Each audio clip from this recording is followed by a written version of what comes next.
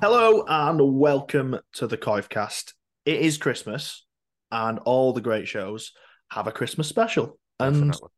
would you agree, Adam? We're a great show. I think we're a great show. What an unbelievable show. I reckon so. So, of course, we've got a Christmas special, and it's one. Um, Ever since I knew this was possible, I've been very, very excited for, and I'm sure everyone seeing the title of this episode will be very, very excited and just about to tuck into what hopefully will be a wonderful, wonderful podcast for you to delve into over the Christmas period, whether it's Christmas Eve. I think we're putting this out Christmas Eve. Maybe this is one for the sofa, Christmas Day, 5, 6 o'clock. You've had your food, just ready to just chill out for an hour or two. This could be perfect for you, I think. Craig Lingard's coming on in like 15 minutes. That's exciting, isn't He it? is. He is. I can't wait to talk to Craig, see how pre-season's been going, just speak to him in general about the job that he now holds. Absolutely. He's a great bloke from the. We've not had much interaction with him, obviously, but we have spoke a little bit over social media and things like that in the past. Obviously, to organise this, we've spoken. He's just a fantastic bloke. I've heard him on a couple of podcasts previously. He did one about 2, 3 months ago, and he was great on that. Really, really looking forward to speaking to him in just a little bit, and hopefully we can get some real insight into, like you say, pre-season. I think they've had about 6, 7 weeks now. The group's really kind of together. We can ask him about his relationship with Danny Maguire, all that kind of stuff. Yeah, I'm really excited. I think you should be excited too as a listener. And let's be honest, you don't want to hear us talking. So let's get to the interview. Craig Lingard, Coivecast, enjoy.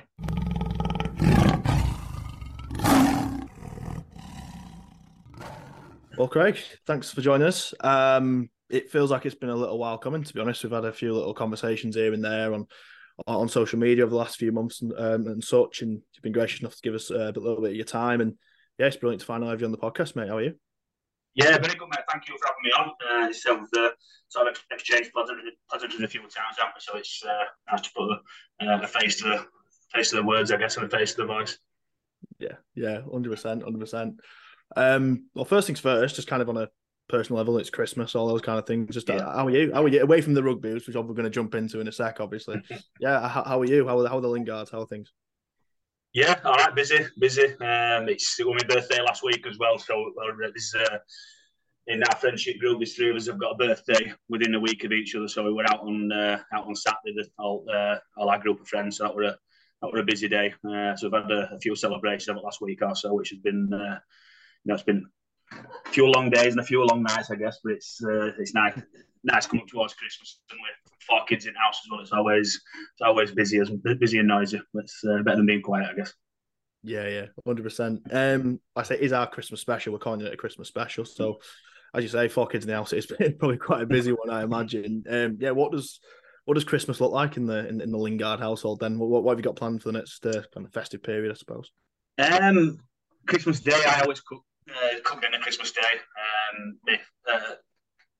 Mother-in-law comes round, my sister-in-law, brother-in-law, and niece they come round. So there's all my family and in-laws that are there as well. I cook Christmas dinner, so I generally start that as early as I possibly can. So I go in the kitchen and close the door and start drinking Guinness and red wine as soon as I can, really, and leave kids to their presents and leave wife to building presents for kids. So it's a bit of a role reversal on Christmas days. I'm stuck in the kitchen and she's building toys. So it's always nice. Is that bit of music on radio and just enjoy myself cooking in the kitchen on my own. Sounds good to me. Sounds good Sounds to me. like a busy one in your household. 4 kids. Yeah, it is. It can be. The age ranges now, the 15, 13, 10 and 8. So the obviously eldest two, they're fending for themselves now.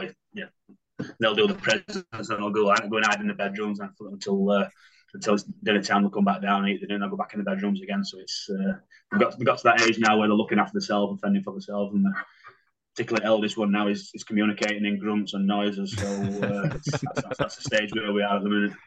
We've all been through that stage, I think. I Yeah. went that longer. Nice one. Yeah, obviously.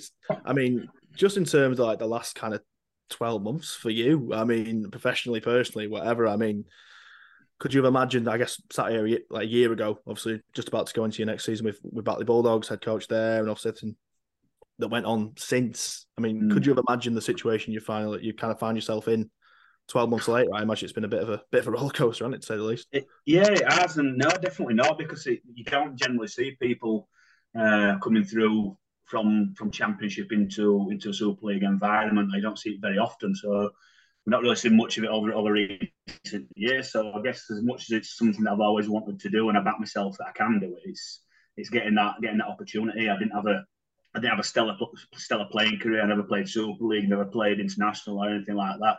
I always played Championship rugby, so I didn't have that background of a name to fall back on. So I've done the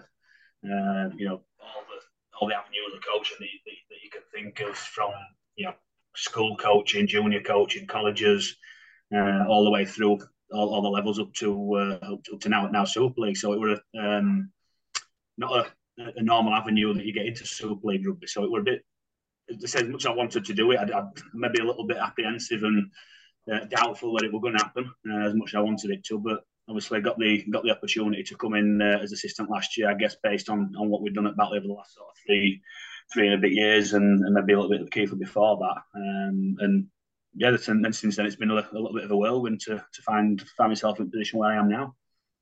Yeah, I mean, it's been a whirlwind for us as fans, never mind the people kind of involved in the sport. I mean, I've said before, it's the whole reason this podcast exists, because of how mad the last kind of 6 to 12 months have been as a fan looking after this club and supporting this club. Yeah, I mean, you can take it away, Adam. I guess the place to start, really, rugby-wise, is last season when you came in.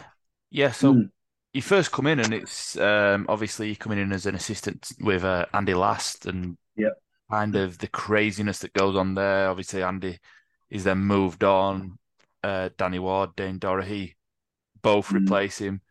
Just talk us through sort of the different kind of coaching styles that you've had to work under, how you got on with those guys, and kind of how it all worked out. Yeah, I got on really well with them.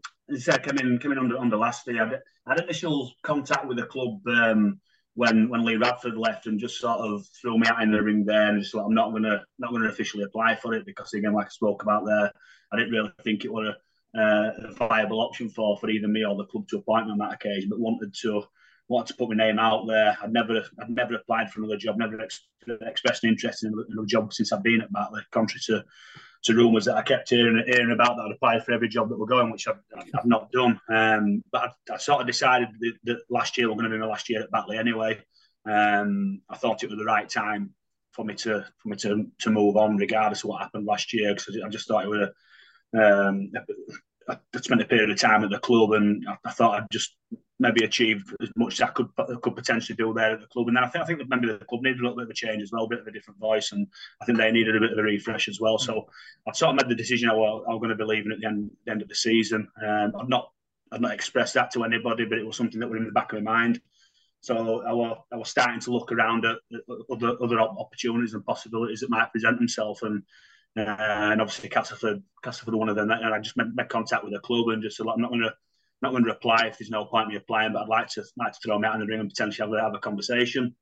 Had a conversation with Danny Wilson, and one of the questions that he asked me at that moment in time was if they went a different direction with the head coach, would come in as assistant coach interest me, and I said, I'm not going to say yes or no, because it depends on who the head coach is. Do they want me to be there? Do I want to be there? Can I work with them? And need to have that sort of relationship and that rapport there, I guess. And I got the call maybe 8-10 weeks later to come through and have a chat with Danny and Mark and Lasty at the time, and we hit it off fairly well. And Lasty, really good bloke. I think sometimes people in life don't necessarily get what they deserve based on the effort that they put in and the desire and the commitment. And I don't think anybody can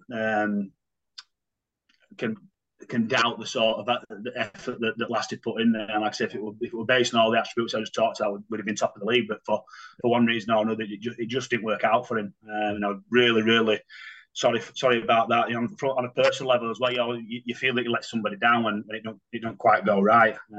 But for whatever reason, things didn't work. When Lasty were there, and we're still in contact now. We're still friends now. Still, he's over in Catalans now. Still making conversation. So wish him all the best over there. And then you say Danny Walker came in and Dane Dorry came in from Australia again. Got on really well with them. I thought the styles worked really well. Danny's a local lad, just down the road from me. So in terms of sort of personality wise and that sort of thing, we got on really well. And Danny came in.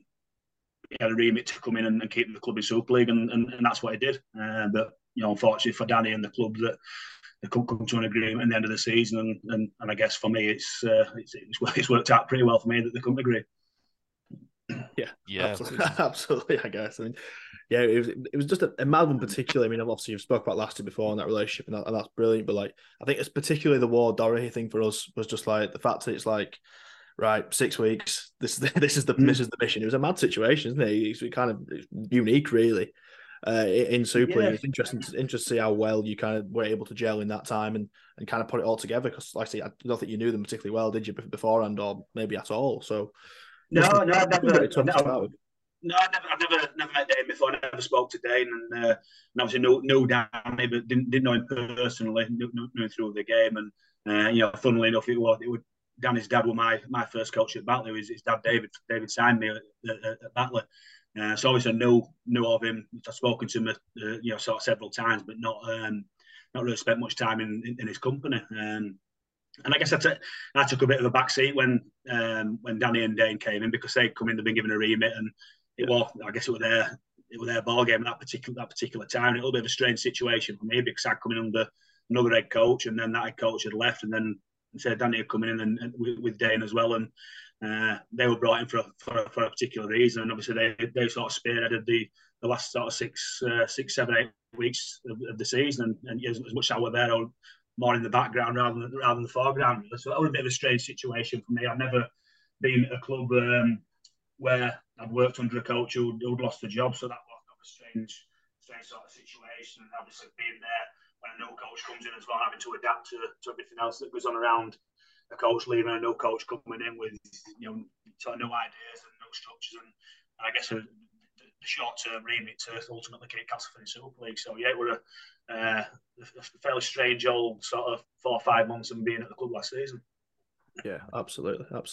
Before we kind of crack on in terms of kind of the here and now, really, which is probably going to be the kind of meat of the podcast, really. You said something. I found out something completely brand new when you were on a recent podcast about 6-7 weeks ago about your kind of other career. You're in the prison service, is that right? Yeah. Did just short of 19 years in prison service. So I started at Full Sutton over in York in March 1999, which was pretty much like Castleford, really. Well, it all came about really quickly. I was working in a bank. I worked in a Yorkshire bank at Dewsbury at the time, and I absolutely detested it. Really hated it. And I just wanted to do anything other than work in a bank. And it was the time when people used to still go out and buy papers, and it was Yorkshire Evening Post on Thursday. It was a job section at Yorkshire Evening Post on Thursday evening. So I walked over, got the paper, and I sent off application forms for a number of different locations. One of them happened to be prison service. Never thought about prison service. I don't even think I computed what it actually was and what it entailed. And within 6 weeks, I was walking into a maximum security jail at Full Sutton, starting as an officer. And that's how quick it was. And then 18 and a half years later, I decided to take a career break. I did 3.5 years at Full Sutton, moved over to Armley for a couple of years, and then did my last sort of 14 and a half years at Wakefield, which again is under maximum security jail. So, yeah, experienced a lot of things, seen a lot of things, and a lot of similarities really with a team sport. Any sort of job like that, whether it's police, whether it's fire service, NHS, army, whatever it might be, you need that closeness, that camaraderie, and that teamwork and togetherness. And I learned a lot about managing in prison service. I think I've taken a lot into my rugby career from the stuff that I've done and how I've managed in the prison service and the experience that I've had, and that's sort of the main thing I've taken from that line of work into rugby is how to manage team. How to manage a team of people of all different ages, different sort of attributes, different personalities, and what makes people tick. And it's a great learning curve for me to transfer them skills from a different environment into a sport environment. Yeah, I guess if there's any fears of kind of fans listening to the pod now, I can hear what they're thinking when any disciplinary issues, they're going to give me no issues anymore.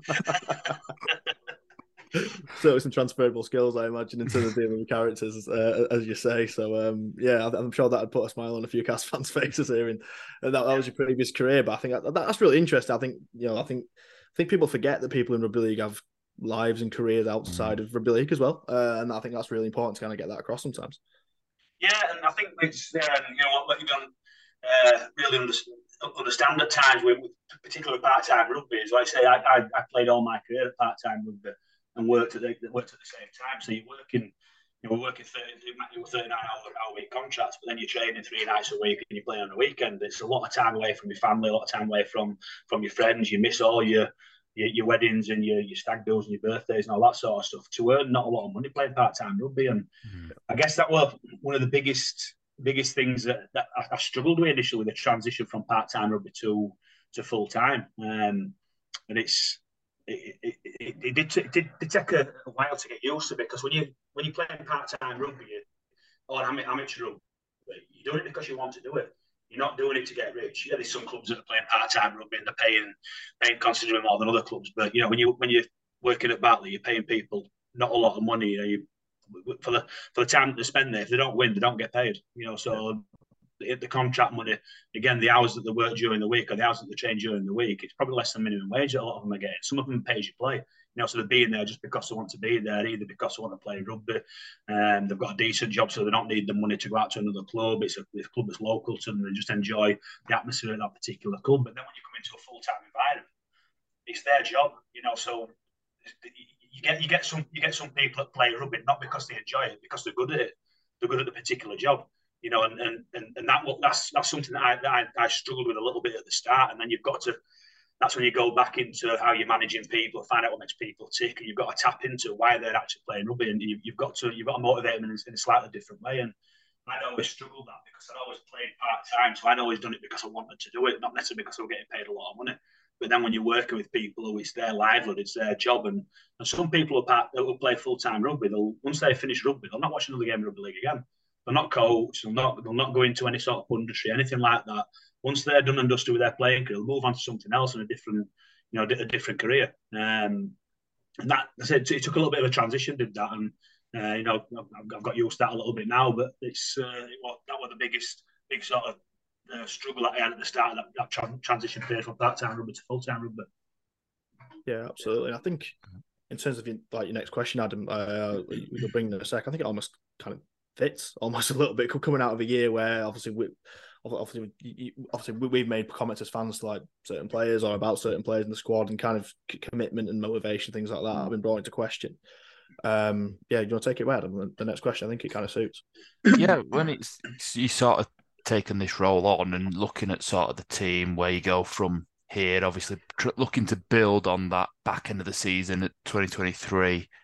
You're looking at sort of what your priorities are, when you first sort of sat down, looked at the job, kind of what did you set out as your first sort of goals and your targets coming into it as the new head coach?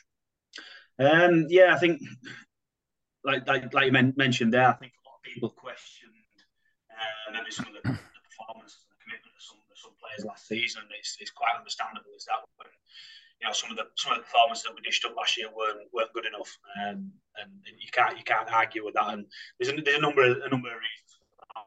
Maybe some people were at the end of the career, maybe the club needed to refresh the squad a little bit earlier than they did, and I guess ultimately the season that we had last year has led to where we are now. And I don't necessarily think now we stayed up and now we survived. I don't think that's actually a bad thing. I guess conversely, Wakefield might not see getting relegated as a bad thing now because of what's happening over the other side of the city. So I think for me coming in, I think for the club as well, one of the reasons why I guess the club wanted me to take over, because they needed somebody to manage that situation, manage that transition, which I'd done at Batley on a low budget and I guess maybe overachieving for what the club spent and just managing the playing group really. I think that maybe that's what they saw, the strengths that I'd got, and it's certainly the strengths that I believe I've got myself, and one of the reasons again why they brought Danny Maguire in, why they want to work with Danny, because he's got a different skill set than what I've got. And I've always said this. I think regardless of what environment that you're in, whatever work environment that you're in, whatever industry that you're in, you've got to have different people who've got different skill sets, and people can't be brilliant at everything. And I know what I'm good at, and I know what I'm not so good at in other areas. I know where people need to be better, and I think that's one of the reasons why we did so well at Batley, because I had Mark Moxon working with me as an assistant coach at Batley, and he was real good at the on-field stuff and and the technical stuff. And I know that he was better than me at that, and I guess Danny's better than me at that as well. So I don't see that as a weakness. I see that as me identifying what the team needs that I can't necessarily give them to a certain degree. And Scott Morell, he complements myself and complements Danny. I think we've got a real good blend of skill sets and knowledge and ambition and I guess wanting to achieve. And I think that now mirrors the playing group that we've brought in. Again, like I said, we had that transition period from last year, which maybe needed. And we've now got a younger, hungrier squad that can actually get out on the training field on a Monday morning, because one of the issues that we had last year, we were playing a Friday night, and then we come to train on a Monday morning, do the rehab on a Saturday, a day or Sunday, we come to train on a Monday morning, and you maybe couldn't get 4 or 5 people on the field to train that had played on a Friday. So you couldn't really correct the stuff that you needed to work on. And then you're wrapping people in cotton wool to get them fit and get them on back on the field on the following Friday. So it's, I think that was the issue potentially that we had last year, that we didn't have enough people that would get out on the field and do the work that we necessarily needed to do with them. Whereas I feel that we've got that this year. You mentioned him there, obviously, and it's going to be a topic that we were obviously going to ask about Danny Maguire. Obviously, for years he's been a tormentor of Cass. Now he's in the black and amber, the training gear. Still looks a little bit weird to us. If you can get him to smile in a picture, that'd be perfect. Because whatever we've seen so far, he's been still a little bit grumpy. It still looks like he's not sure about having a Cass badge on his shirt. I can 100% guarantee that he's all in. He is all in. And again, Danny's another one of them guys that obviously everyone in rugby league knows about. I mean, I'd not really come across him at all, and got to build that relationship, that working relationship, also that personal relationship, because you've got to build that trust. And he's coming 100%, and he's there, and he's pushed all his chips into the middle of the table for with Castleford. So there should be no worries from anybody involved with Castleford that he's here for any sort of ulterior motive, and he's here as a stepping stone to go on something else, because he's said himself that at this moment in time, he's not ready to be an head coach. He still needs to be an assistant coach. And the stuff that he likes doing is the balls and cones and whistle stuff out on the field, and working with the players on the technical and tactical side of things, and doing the basic day-to-day routine of coaching rugby league. And it's been great so far with the stuff that we've been doing on the field, and contributing with his input, the massive input that he's got and experience that he's got. And so I think the coaching team that we've got at this moment in time, it's working really well, and we complement each other quite good. Just on Danny, do you think there's an impact? Obviously, we'll get onto it in a second. In terms of, you've already mentioned yourself anyway about like kind of the younger playing group. Obviously, there's a fair few kind of like younger English lads, kind of knocking around early 20s, early to mid 20s, and obviously I'm kind of mid 20s myself, watching rugby league. And as we've said, I mean, I hated him for 15 years. I mean, he just tormented us for years, and it was. I mean, I was there in 2017 and all that, I mean, but it was unbelievable. He's an unbelievable player and obviously a legend of the game. Is there an element of, when you look at kind of these 23-year-old lads knocking around who grew up watching him, is that kind of palpable in the changing room, or when he's kind of there and being trained by him? Is it not that they have to be in awe of him or anything like that, but the standards is always driven, obviously being in the Leeds dressing rooms, things like that. Is that kind of coming through to these players already? And are they kind of, do you reckon they're up in a level as a result of someone like Danny Maguire being there, do you think? I don't necessarily think they're up in a level because Danny's there. I think anybody who's got any ounce of sense when Danny's speaking about anything, that listen, because of the experience that he's got, the things that he's achieved in the game, and he's just got a real good rugby brain. So anybody who's listening to him, they've got to take in the knowledge that he's got, and if they don't, then they're daft. I just think that the group that we've got this year, we might not necessarily have first team regulars that have played Super League for a lot of years and played 100 Super League games. We haven't got that. But what we have got is we've got people that have got the ambition to be a quality Super League player. And they're not all going to achieve that. And if we get 75% of the players that have come in that do really, really well, then I think we've done all right. You're always going to get people that, for one reason or another, don't succeed. And that's just life. That's just professional sport where it might be because of the injuries, it might be because somebody else is playing better in their position. It just might be that they have a bad few games and they come out of the side and they can't get back in for whatever reason it might be. Not everybody we've got the club's going to succeed, and they might not be there next season. But I think what we have got is a real good group, a real good blend of players who've got that ambition, that desire to want to succeed, and we've seen that in training so far, where we've extended days, we've put sort of triple conditioning days where they've been doing on-field con, they've been doing wrestle contact, they've been into the gym and doing off-field con with the weights at the same time. So we've extended the days, we've extended the sort of the physicality and the difficulty of it, and we're seeing the results so far in the conditioning, but we're also seeing the results on the field as well, where they're starting to gel together now, and the sort of rugby that I want to play, and the halfbacks that we've got that have been running, and the shapes that we're running at the minute is pretty good.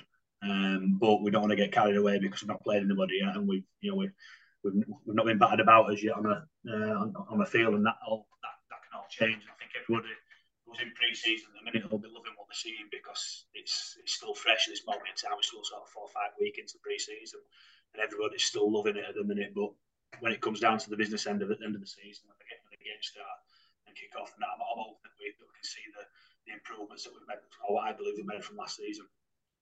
Is there anyone? I mean, obviously, it sounds like all the lads kind of hit the ground running, and that's brilliant. Obviously, it seems like they've really impressed you in this first block of pre-season. Is there anyone in the squad who's kind of? It's hard to pick out names. I know that you probably don't want to do it too much, but is there anyone in the squad, maybe one of the younger lads, or maybe one of the lads who's come in, who's even surprised you in terms of kind of how they've kind of set about the business in the first few weeks, whether it being showing some kind of leadership qualities or whatever it might be?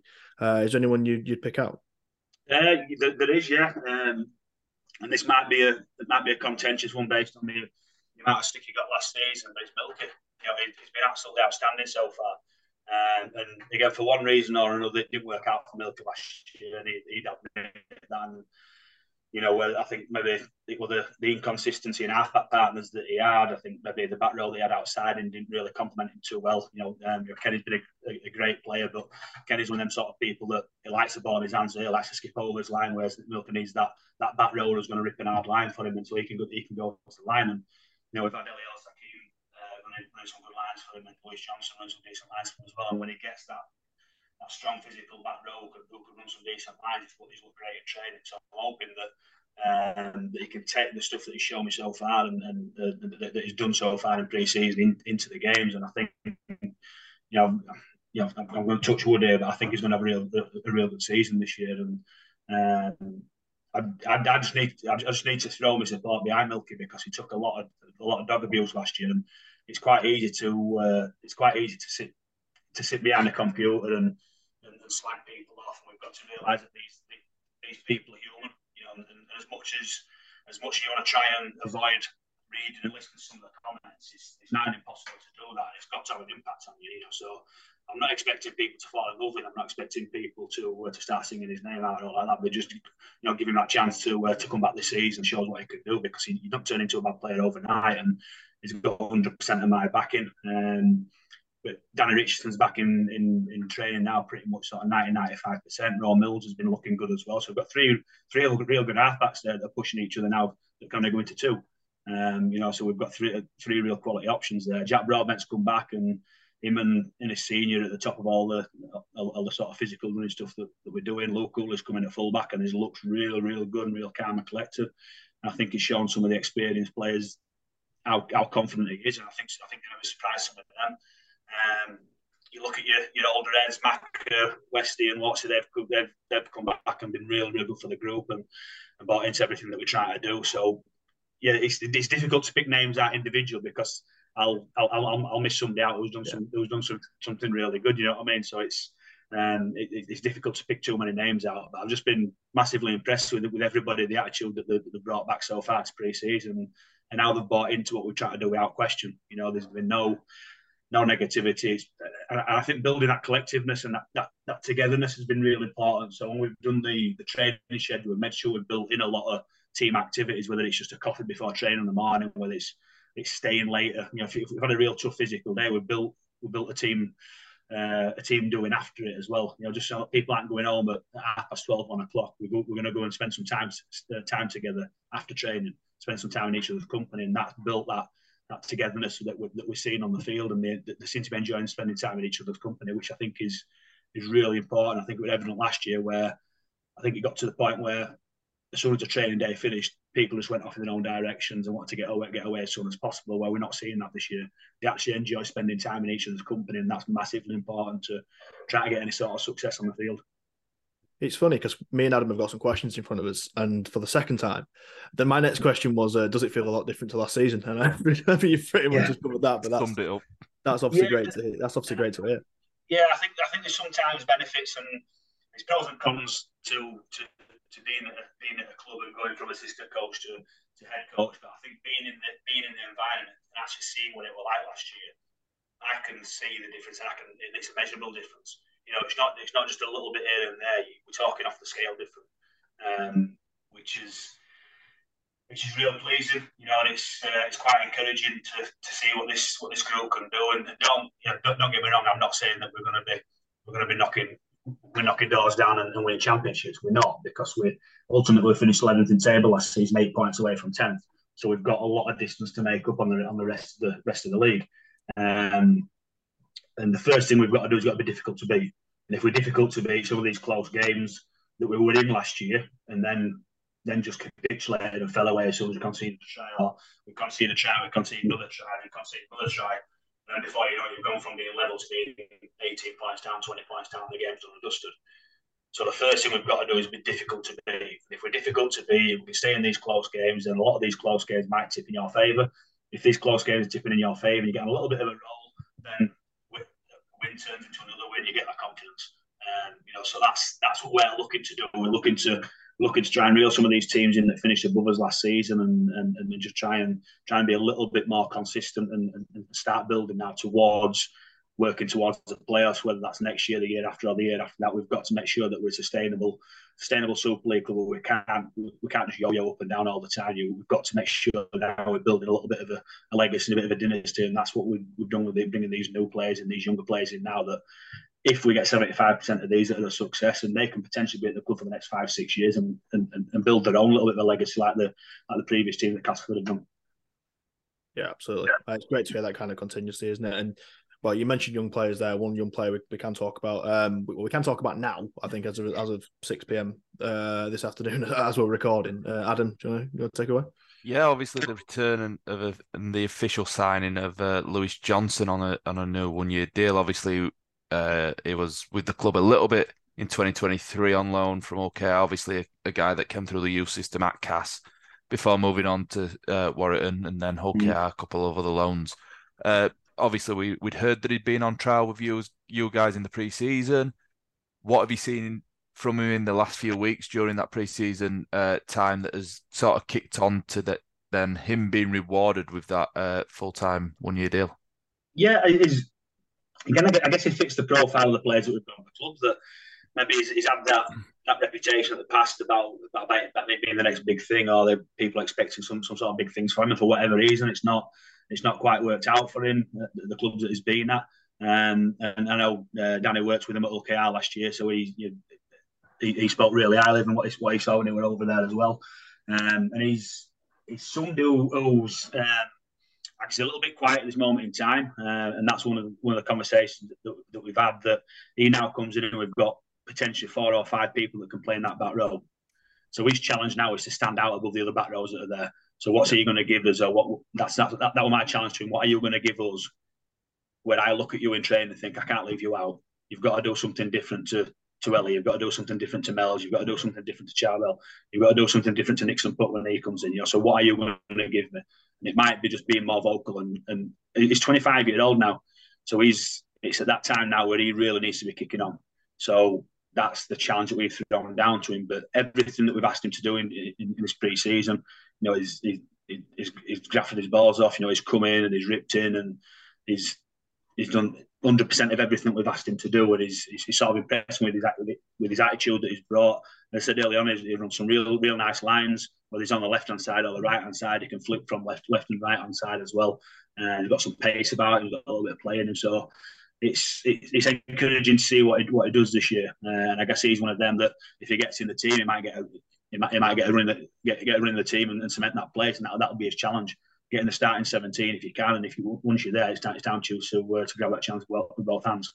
But I'd say it fits that age profile that we've got, and it's fitting to the group as well. So I'm really pleased to get him on board. You mentioned that sort of strength in depth, especially in that second row position. How exciting is it to see those new recruits coming in? Obviously, Ellie, Charbel having his first proper pre-season with a club. Obviously, he had a little bit of a stint. Nixon Putt still to come in, I believe. Yeah. That must be an exciting and a bit of a headache for yourself when you're thinking about potentially when we get into that new year and picking that first choice second rowers. It is, yeah, but that's what you want. You don't want to just have two second rows at the club. You want that competition and you want that them challenges where people are throwing it down, and that's what you get when you come to training. We're starting to do some full contact stuff now, and you're wanting people to, as much as you want to do mates, you want to be competing against each other. And everything that we've done so far in pre-season has been down to competing. Everything we do is a competition. We split all the squad into groups. We've got 4 teams now that compete against each other every single time. So whatever it is that they're doing, whether we're playing small-sided games, whether it's conditioning stuff that we're doing, whether it's anything in the gym, whatever it might be, they're getting rewarded with points. At the end of the week, the winning team go off and do something together as a group. The lowest team will get some sort of penalty. So there's that competition. What we're trying to get within the group, and so that's what you want. You look at your outside backs. You've got the competition on all across the outside backs. Jay Scary Gary in his senior. You've got Josh Sim potential going for that wing position. Josh Sim can play in the centre as well. You've got Jack Broadbent. You've got Sam Wood. You've got Josh Hodgson who's coming in the centre positions. I already mentioned about the 3 half backs that we've got. You've got Liam Orn, you've got Mackie, you've got Kane Robe, and you've got George Hill at 9 that can all play 9 as well. So you've got lots of competition in different areas of the field. And you need that competition, but you also need that cover as well, because you're going to get injuries as the season progresses. You're going to get people now, as you've seen with the new sort of head tackles and heights and all that stuff. So we're going to see lots of people getting sent off at the start of the season and people getting banned. So you need that strength in depth. You need that squad depth as well. People are going to lose form as well, so you've got to have that cover all the way across the park. And I feel like we've got covered in the majority of positions as well. I think one other position as well. Obviously, you've already mentioned obviously a player very well from Batley, Luke Cooley coming in at fullback. I think I really love that signing. I think it's a great signing for us potentially at fullback. But another one in that position as well who's probably kind of waiting in the wings at some point. Obviously, you don't have to force him in, but it's worth mentioning. Obviously, as he got his new deal last week.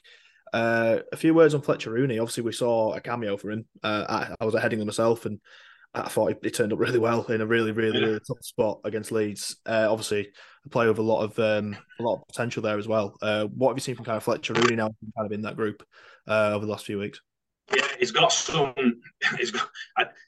It's difficult when you trying to explain somebody who's got natural talent, because that makes it sound like they're not had to work for what they've got. Yeah. But he's got a let's say natural instinct to see a gap and he's got some pace about him as well, so he can exploit any sort of space that you've got. So he's got that natural instinct about him where he wants to play, he wants to run, and he'll develop that passing game as well that I've seen as well. We'll forget he's still only young. We've got a lot of high hopes for Fletch, but we don't want to put not much on him too soon. And that's one of the reasons that we've got a development group as well. Whereas last year we had a development group and they trained with the first team every single session, every single day. And I still think you need a reward to train as a young kid with the first team. So we've got a development group. We've got 4 people that we've sort of identified where there's a potential that can step up to first team rugby, but they'll step up for a session and they'll go back and they'll train with the academy. And they might step up again when we need them. If they're doing well, they'll step up as well. So it's that reward of wanting to be with the first team rather than just rewarding somebody say, "Oh, you're a Castleford player. You've got a teacher, you've got an OD, you've got a bag. You can come and train with the first team." We still need these young kids that we've got to want to be hungry to train with that first team. They've got to be rewarded to do it, and not just give them it just because we think that they might be all right. And Fletcher's one of them that we, if he's stepping up, I guess, more than any of the other ones that we've got, because we see that in him, and that's why he's been rewarded with his first professional contract, that three-year deal that he's got. And we just hope that he can fulfil that potential that he's got, because I think the sky's the limit for him with what we can see, and I think it's good for the club as well that we've got one of his own players that's come through all the systems of the club and has now played a first team game. And I think for recruitment, for future years, for future young players that want to make a name in Super League, as long as they've got a direct path or a realistic path that they can go from, whether it's scholarship, whether it's academy, up to the first team, it's definitely there. We've now got a proven avenue there that somebody's actually done that. Whereas like you see your Leeds and your St Helens, your Wigans, they've got a long line of people that have done that, and it's easy to sell that to young kids, because they could probably reel off 20, 30, 40 names each team, whereas Castleford can't necessarily do that over recent years, whereas now that they can. And it's important that we develop that as a club, that we can show that we've got that platform for people to go from the scholarship to the academy and then through into the first team, which is hopefully what we're going to start doing over the next few years. Yeah, it's absolutely massive. I guess next question would be kind of other end of the spectrum, really. We're talking about these kind of young kids coming through, but obviously you mentioned it earlier, but having these kind of older heads, these leaders, these lads who kind of have been there, done it, won the t-shirt kind of thing. Obviously Joe Westerman, Liam Watts, and the skipper Paul McShane. How big is it to have kind of those three guys in particular within this group? Like I say, there's a lot of kind of rough diamonds, like I suppose you call them, you kind of players in the group. But how big have they been in the kind of the first few weeks of pre-season in terms of kind of setting standards and all that kind of thing? Yeah, massive, absolutely huge. And again, for me as a new head coach at the club, it were really important to have their buy-in. Because you've got the players that have got the like the thing you mentioned there, that the influence that they've got over the group, and the stuff that they've done at the club and the stuff they've done in rugby league, the massively influential in the group. And if you've got them on side and they're sort of pushing your message and selling the message that you want to deliver, it's huge for you, is that. And if you haven't got that, it's very, very difficult. But luckily for me, we've had them chats with them three players, and before we came back for pre-season training, I met all three of them at the same time for a coffee and explain what I wanted to do this season, how I wanted to train, how I wanted to play, what I wanted our attacking shapes to look like, what I wanted the group to look like, and luckily they bought into that and they delivered that message for me. I think they're going to be huge this year. They know what it means to play for Castleford. They know what it's like to play for Castleford. They know what it means to the town to play for Castleford, and how the rugby club represents the town. And we need that, and it's really difficult for people coming in to get that affinity with the club straight away. That's something that comes over time. So these people have been at the club a long amount of time, like they have.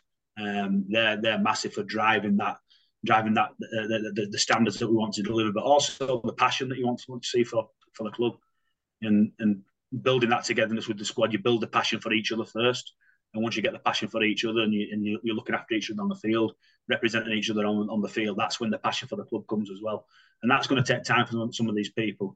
I've said before, these people that are coming in, and it's the first season at the club. I'm not expecting to go out and kiss the badge straight away. It's not one of the things that you do straight away, because that's not genuine. You've got to build that. You've got to build that affection and affinity for the club, and hopefully with the group that we've got and the journey that we're on, then that affinity and that affection will come, and that's when you sort of generate the longevity of the players, because they enjoy being at the club, they enjoy being with the group, and they enjoy being and representing Castleford, and that's what we want to do. We did something at training last week or the week before, where we just had a bit of a competition. I mean, just in a warm-up, 3v2, youngies versus oldies, and the oldies were actually 25. That's the difference in the group that we've got this year. The oldies were 25 and above, and the youngies were 24 and below. Whereas I think if we'd have done that last year, I think as young ones would have been 30 down rather than 24 down. So there's been a massive shift in the experienced players. And when I go back and mention about like Lewis Johnson, what I want to see from him, he's now classed as one of the old players. He's classed as one of the experienced players. Even Luke Cooley, you've mentioned there, Luke's 25. So he's now an experienced player. So we need these people who are sort of 25 who might not necessarily see themselves as an experienced player or an influential player. They've stepped up now into that next bracket, and that's what we're going to see from them now. That extra bit of responsibility, We need to see them stepping up now and talking a little bit more, leading a little bit more, because even at 25, they can still be a leader and they've still got a lead and shows what they can do with their actions. Yeah, 100%. Just sticking on to like the oldies, the proper oldies, I suppose, in terms of those three. Obviously, just a quick question. I don't know whether you had much thought onto it at all, and probably not. But obviously, Westy at kind of ended the year as captain, and he was unbelievable. He was inspirational in the back end, and I certainly wouldn't want to be on the end of one of them sprays he was delivering under the sticks at various times as well. You got to talk about passion and knowing what the badge means and all that. I think Westy epitomises it. Obviously, it must have been so frustrating for Maka last year. Obviously missing half the year and such a crucial time as well. I can't imagine what it was like for him.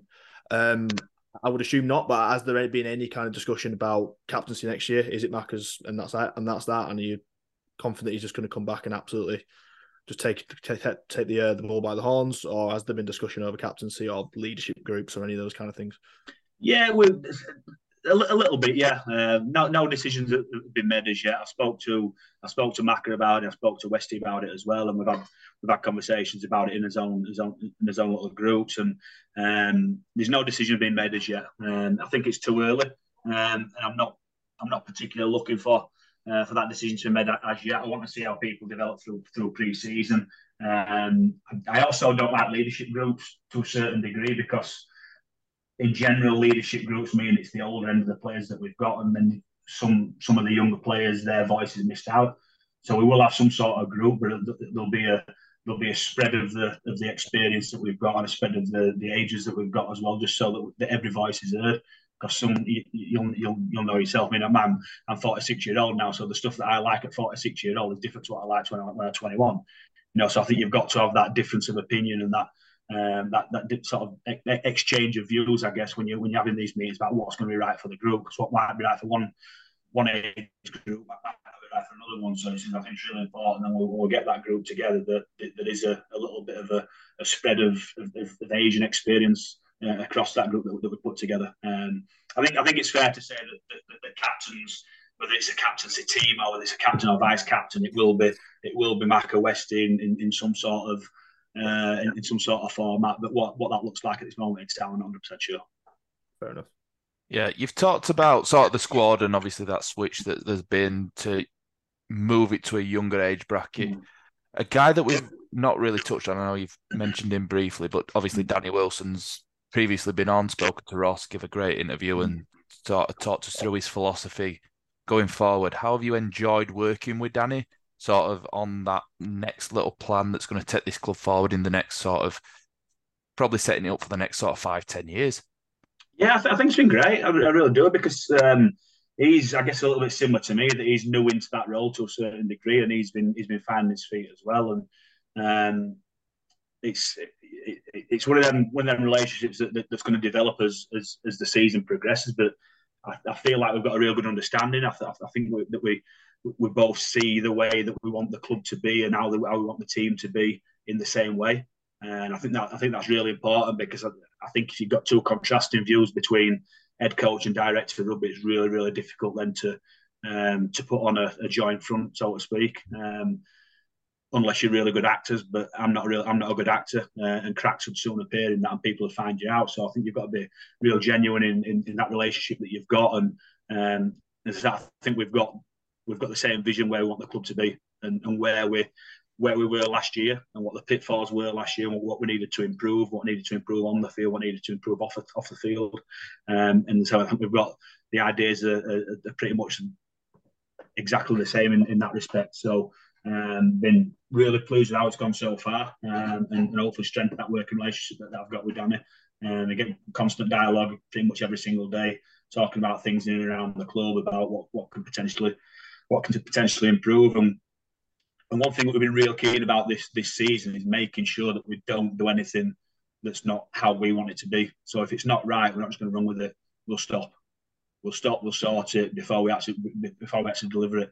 Because what we don't want to do is, like the people that were here last year, if it reverts back to some of the things that we saw last year, then it's never going to change. It's always going to be the same. We revert back, and we're real conscious at the start of the season, and we pushed a little the pre-season back a little bit, because there were one or two things that we weren't happy with, and we didn't want to start on a bad note. So we made sure that everything was right before we brought the players back in and before we could commit our time to them and their time to us. And I think that's a big change that we've seen this year, both on the field and off the field, is that we're not doing things sloppily. And we want people to tell us. Again, it's that open dialogue that we've got with the players. That if there's something they think's not right, or we've not done it right, or there's some sort of issue, we'll tell us straight away. Then we can sort it out. What we don't want is for it to drag, and then one person moans about it, and then 2 or 3 people moan about it. Before you know, you've got 7 or 8, 9, 10 that moan about it. It runs through the group. We're making sure that we're nipping the bus straight away, and anything that we can sort, we will sort. And Danny's real keen about that as much as I am as well. So that's another good thing about the relationship, is that we're wanting to do everything as right as we possibly can. And Danny spoke to the players at the start of the season, which I think it were right. We've talked about classic ass, and you think about classic ass, how they play rugby. But it doesn't have to be about how we play rugby. It's about how we are as a club. It's about how we represent the club, how we treat the players, how we treat the staff, how we treat the fans, how we treat anybody, the sponsors associated with the club. And it's your time. It might be just signing an autograph or taking a photograph for somebody, whatever it might be. We can be classy in our actions as well as what we do on the field. And that's what we want the club to be about this season. And that's how we want to develop. And yeah, we're going to get things wrong. We're going to lose games, and we're going to have a bad performance, and players are going to have bad performances. But what we're hoping is that the transitions and the change that we're trying to make, the consistency that we're hoping to bring in, that classiness can shine through both on and off the field. And that's how we want the club to be. That's how we want the club to get back to, and people thinking about classic acts, not just on the field, but off the field as well. Yeah, that makes sense to me. Just on those pre-season friendlies, we were going to ask anyway, because it is later than usual, or as you just alluded to, obviously playing like mid-Jan. Will be the first game. I think even like this year we played, well, I guess 2022, we played right at the back end of 2022, and we played Featherstone, for example. We generally have like a festive friendly.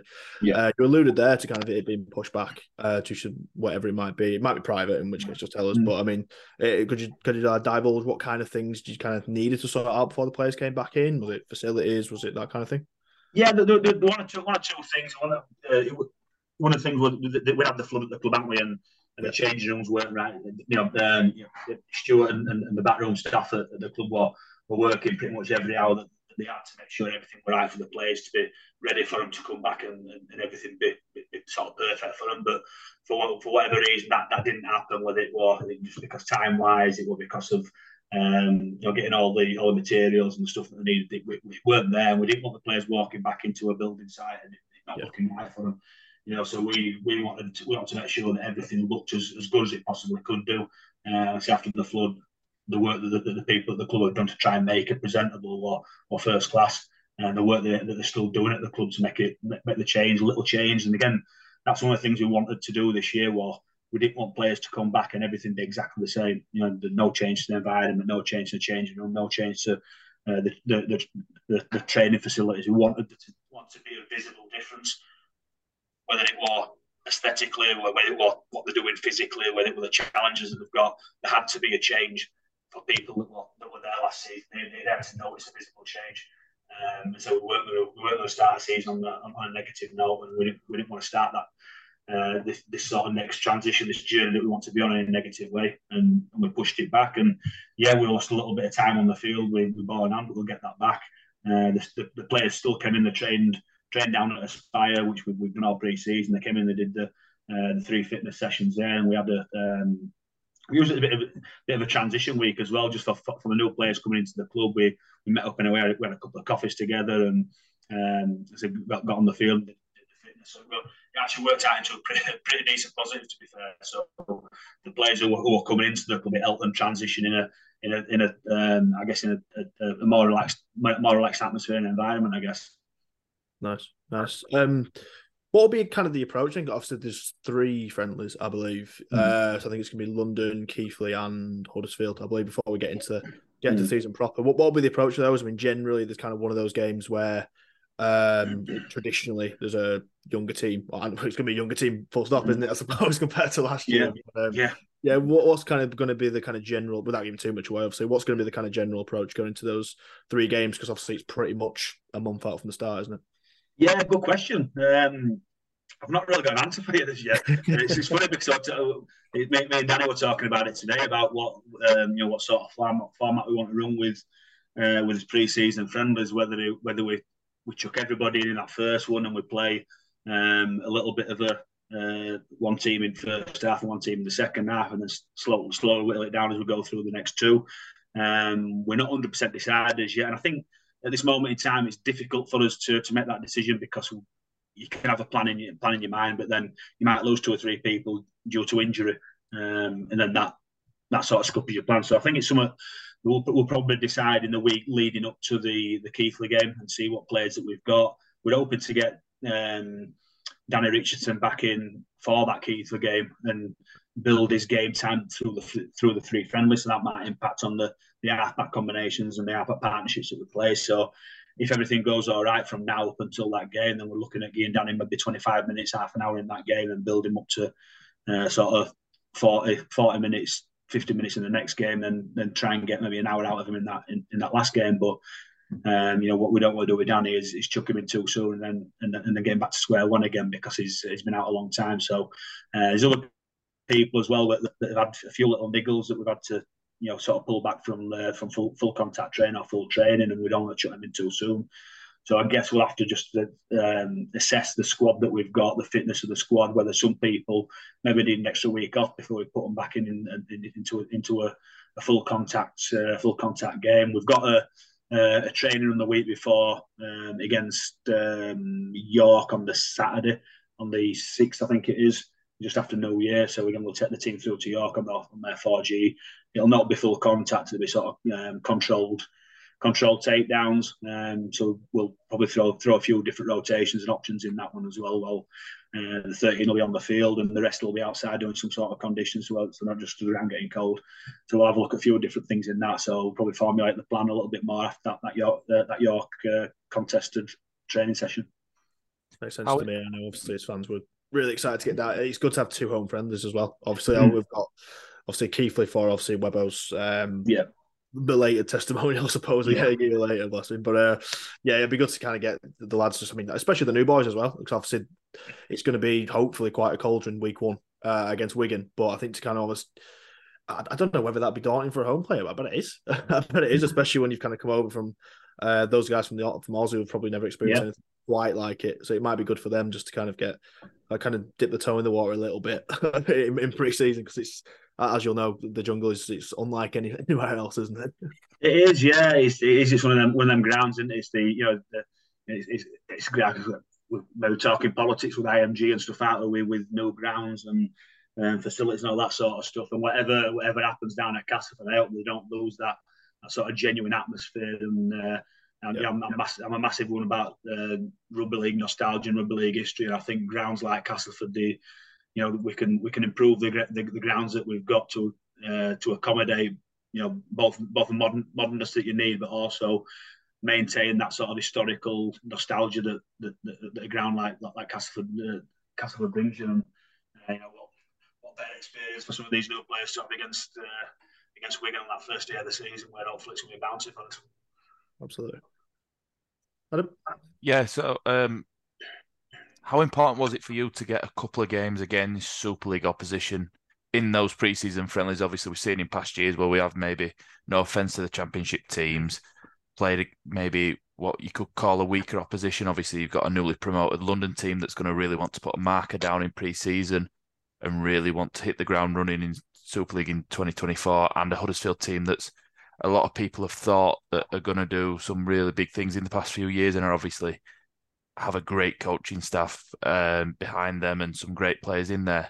Is it key to get this top opposition so that obviously going into 2024, we're not going to go in there half cooked, and really make sure that we put a marker down those first few weeks? Yeah, definitely. And I think one thing with friendlies as well is the results not the be all and end all. What you want to see is the stuff that you've worked on, whether it's the shape stuff or the defensive stuff, that people are getting there. You don't want to be flying in the friendlies. I don't mind losing a friendly every now and again, because it shows you where you need to improve. If you win all your friendlies convincingly, then it can sometimes give the players a little bit of a false sense of security, thinking that they've cracked it straight away before the ball's been kicked in a competitive game. So yeah, we want to see the sort of stuff that the players have been working on. We want to see a little bit of success doing that, but we also still want to see one or two areas of improvement where we can tighten up. and just to bring it back down to earth a little bit. But yeah, having that sort of competitive nature we've talked about all the way through pre-season in training. We're going to compete at every single thing that we do. We need that quality opposition just to see where we are. Because there's no point playing 3 League One teams and potentially winning by 50 or 60 points, and you come play Wigan on game 1 of the season, you get pumped by 50 or 60 points because you're not battle hardened. So we've got to make sure that we're battle hardened, and playing 2 Super League teams will hopefully help us do that. And yeah, I said friendly's a little bit different because we won't play any of the friendlies with 17 players. So it'll be however many we play, it'll be more than 17 players. So your rotations are different. Minutes on the field are going to be slightly different as well. So you don't run your friendlies like a normal competitive game. But having that last game against Huddersfield, I think is important, because on paper, I guess you could say that, again, no disrespect to any of the teams that we're playing, but on paper, you could say that we're stepping up in every single one of the games. So we're playing Keighley in the first game, London in the second game, Huddersfield in that third game. And that's how we want to see our pre-season, where we're building towards that first game, which is the important one for us, which is Wigan on week 1 of the season. And we want to make that steady progression ready for that first game. Yeah, absolutely. Makes sense to me. Obviously, just kind of a little bit of off-field stuff, very, very briefly, but it'd be amiss of us to not kind of ask about your just general thoughts. Obviously, there was the big news kind of a couple of weeks ago in terms of Martin Jepson coming in as an investor, as a stakeholder. I've seen a couple of quotes flying around anyway where you've been asked for it, because I think the journalists are straight on you in terms of who you're going to sign. It's not necessarily work that way, certainly not in these IMG times, things like that. But has there been a bit of a buzz around the place since that's? I mean, I guess it's around the place. It's probably known for a while, but has there been a bit of a buzz since that news came through? The fact there is some kind of funds coming through, the fact there is this kind of plan, I suppose, and there's a real kind of motivation towards making this a Super League club consistently going forward in 2025. And yeah, has there been any kind of tangible response, I guess, from whether it be off-field, on-field staff, whatever it might be? It's been a bit of a strange one, to be fair, because I think I mentioned that it's a little bit strange in rugby league circles that we didn't really know a great deal about it. Normally, when something's happening or bubbling a bit, under the surface, you know maybe 2 or 3 weeks before it actually happens that it's going to happen. And we didn't really know anything about it, to be fair. So it was all kept pretty much under wraps. And I mean, to be fair, from a playing point of view and a coaching point of view, it's not really changed anything that we've done.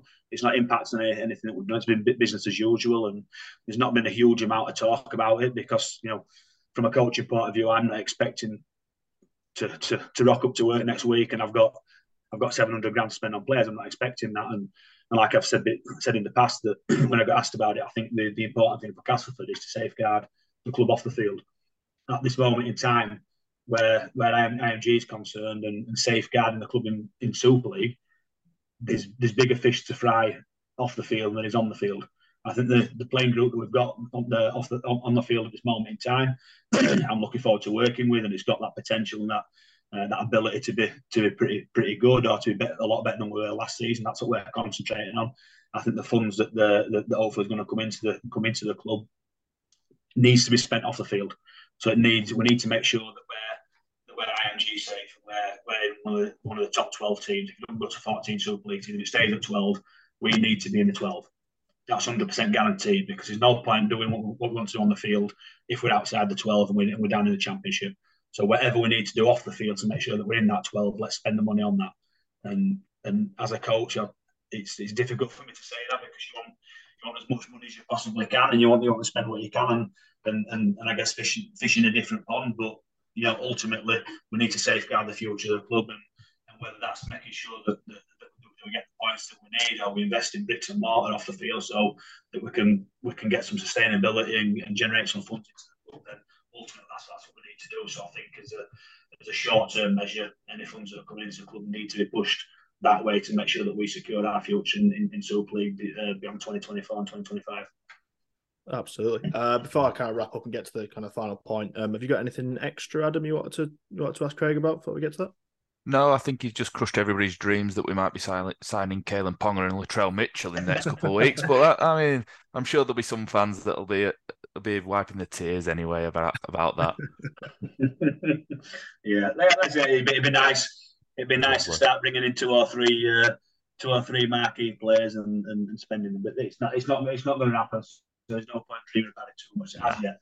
Hopefully, we safeguard the future of the club and become financially sustainable and viable. Then maybe 2 or 3 years down the line, that's what we can look at doing. But let's make sure that we're in Super League first. Exactly. Absolutely. Talk about, I talked about the jungle being a culture shock to some of the lads coming in. Imagine Latrell Mitchell walking in. That would be something, wouldn't it? Yeah, I guess just to wrap up there, the original question to finish on was just kind of the target for the year, but I think you pretty much covered that earlier on, to be honest. And I doubt there's a number in mind anyway in terms of where we want to finish, but it's really all about improvement. Just kind of a message to the fans. Obviously, there's Cas fans listening to this potentially on Christmas Day, whenever we put this out. Probably boozed up and full of turkey and all that kind of stuff. Yeah. What can you say to those kind of many thousand Cas fans who are excited? I think for this new kind of, I don't want to say new era because that's the thing that's always thrown around, but it is to an extent. So, what would be your kind of parting message to them, kind of going into 2024? Yeah, it's a strange one really because I know being involved in it last year, I know how disappointed people were. And how frustrated people were that they didn't feel like the club represented them as fans and didn't represent the history of the club. But that's certainly something that we're looking at rectifying this year. And so we're going to be difficult to beat. First and foremost, we're going to be difficult to beat. That's his aim, is being difficult to beat, and then we can start picking games off, start picking wins off.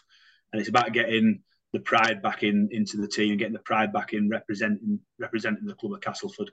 And building that togetherness and building that community on the field. Again, one of the things we talked about as a playing group is we've got to represent the community, and that community might be our 17 that represent the club on a game day. It might be the community of the fans that are there watching us. Whatever we do, we've got to represent that community. And certainly, while I'm involved, then the players will represent the club and they'll represent the community, and they'll spend time with the fans and appreciate what the fans do. We've got to make sure that we've got as much passion, as much drive, as much commitment to represent the club as the fans do when they turn up week in, week out to support us through thick and thin. So that will reflect based on what I do as a coach, what we do as a coaching group, what the players do as well. So get behind us as I know you will do, and hopefully you'll see that pride and that desperation to represent the shirt of Castleford and represent you as individuals, you as supporters, and hopefully we can have a successful 2024 first, and then build for the future and build a successful future, hopefully. Nice one. I never pretend in this podcast to kind of speak for the fan base necessarily, but I will speak for the fan base and saying that's exactly what they want to hear. Yeah.